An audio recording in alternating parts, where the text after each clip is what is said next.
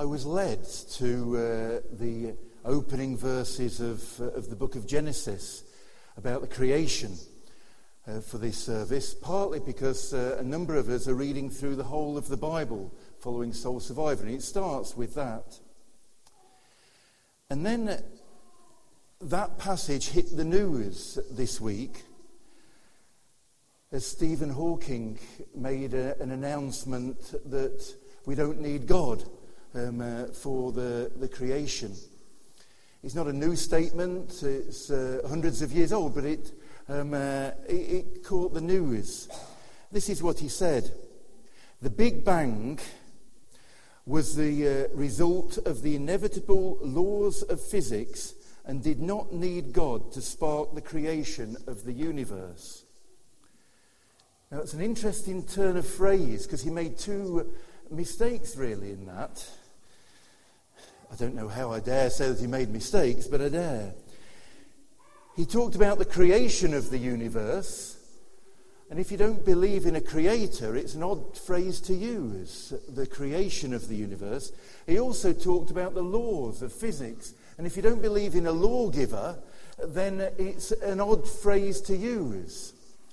And it's interesting as people have been looking at this, I don't know if you've been following it in the news, that a number of people have said a number of things. This is what somebody said in the Times, the rabbi, Lord Sachs. There is a difference between science and religion. Science is about explanation, religion about interpretation. Science takes things apart and see how they work. Religion puts things together and see what they mean. They are different intellectual enterprises. But I think also that the more we discover about God's world, the more we see how his word is right. And there's lots of Christian scientists who do believe in creation, do believe that God made it. And one man, Ray Comfort, has wrote a book just really criticising atheists for not looking at the evidence and not being scientific.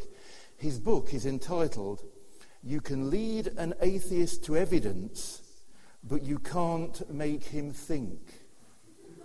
Which is just an interesting take. Now, there's lots of debate that we could have about this, which I'm not going to have, but I think it's appropriate, therefore, to hear some of the opening verses from the Bible. And Colin is going to read those. He's going to read the beginning and then jump to a little bit later on. This comes from Genesis chapter 1, verses 1 to 5, and then 20 to 28. In the beginning, God created the heavens and the earth. Now the earth was formless and empty. Darkness was over the surface of the deep, and the Spirit of God was hovering over the waters. And God said, "Let there be light," and there was light. God saw that the light was good, and he separated the light from the darkness. God called the light day, and the darkness he called night.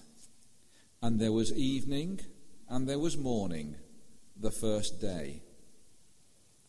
And God said, "Let the water teem with living creatures, and let birds fly above the earth across the expanse of the sky."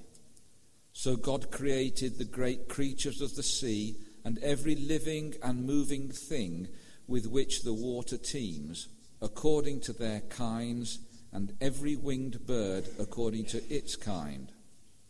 And God saw that it was good. God blessed them and said, "Be fruitful and increase in number, and fill the water in the seas, and let the birds increase on the earth." And there was evening, and there was morning, the fifth day. And God said, "Let the land produce living creatures according to their kinds, livestock, creatures that move along the ground, and wild animals, each according to its kind." And it was so. God made the wild animals, each according to its kind, and it was so. God made the wild animals according to their kinds, the livestock according to their kinds, and all the creatures that move along the ground according to their kinds. And God saw that it was good. Then God said, "Let us make man in our image, in our likeness, and let them rule over the fish of the sea and the birds of the air, over the livestock, over all the earth, and over all the creatures that move along the ground." So God created man in his own image. In the image of God he created him. Male and female he created them. God blessed them and said to them, "Be fruitful and increase in number. Fill the earth and subdue it. Rule over the fish of the sea and the birds of the air, and over every living creature that moves on the ground."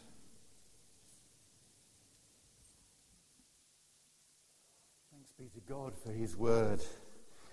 And I don't want to get into a big debate about creation and science and religion. We've not got time for that today. But I do just want to touch on made in the image of God. What does that mean? Does it mean physical? I've already mentioned about babies being the image, the spitting image, we sometimes say, of their parents. By the way, do you know where that phrase comes from? Spitting image. You'd have thought it's not spitting image, but splitting image, wouldn't you? That would make more sense, perhaps. If you split a piece of wood, perhaps it's the same. But apparently it does come from spitting image.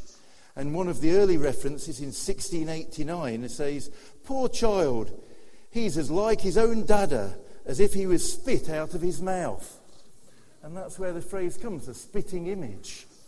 And but it's obviously not physical. We don't look like God. But it's something more spiritual and perhaps a moral awareness. What does that mean? Well, I've got two illustrations that might help us. The first is of a coin. Let's see if I've got a coin. Poor ministers, of course, but yes, I've got a penny. Yes. And on it, it's got an image of the Queen, the image of the monarch. And so this is made in the image of the monarch. Okay? And this was made and then distributed, and we've all got coins. And those go anywhere where those coins go. And sometimes they're used for good purposes, sometimes they're used for perhaps bad purposes. There's no control from the monarch as to how they're used. The other illustration of image is from a mirror. And this mirror is different. There's only an image if you're in the right place. Brian, what can you see? The wall. Oh, me. Wow. Okay, so it has to be in the right place.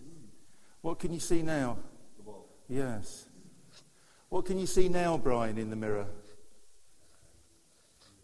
Nothing. It has to be in the right place. The mirror and you have to be in the right place to see your image. And as I hold it here, some of you may be able to see your image. There's two illustrations of image which perhaps help us to think of the image of God. The first is the coin.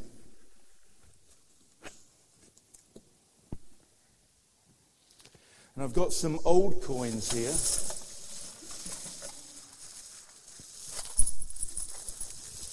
Not very well kept. This one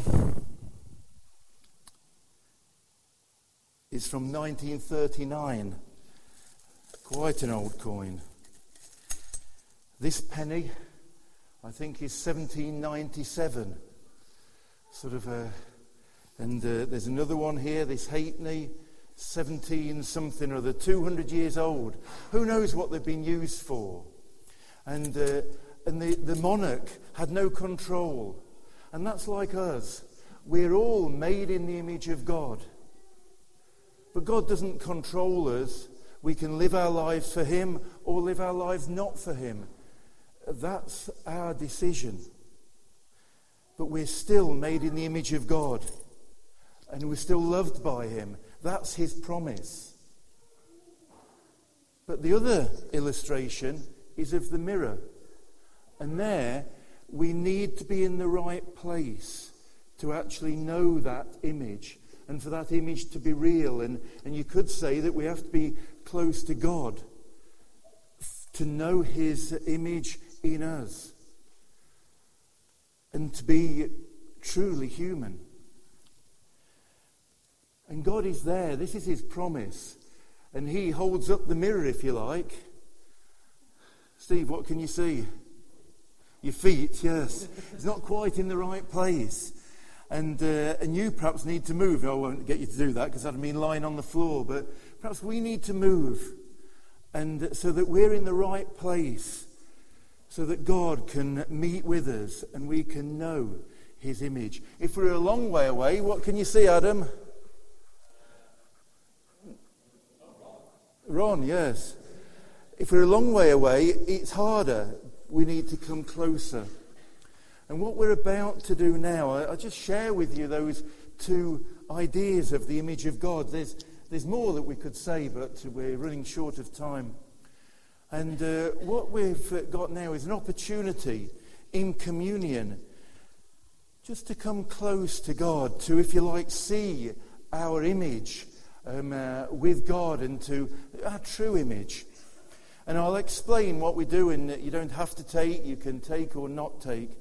But as we sing our song, next song, and the children are invited back in, then just prepare ourselves to think about what I've said and how the image of God can still be real in our lives and can be even more real as we come close to him.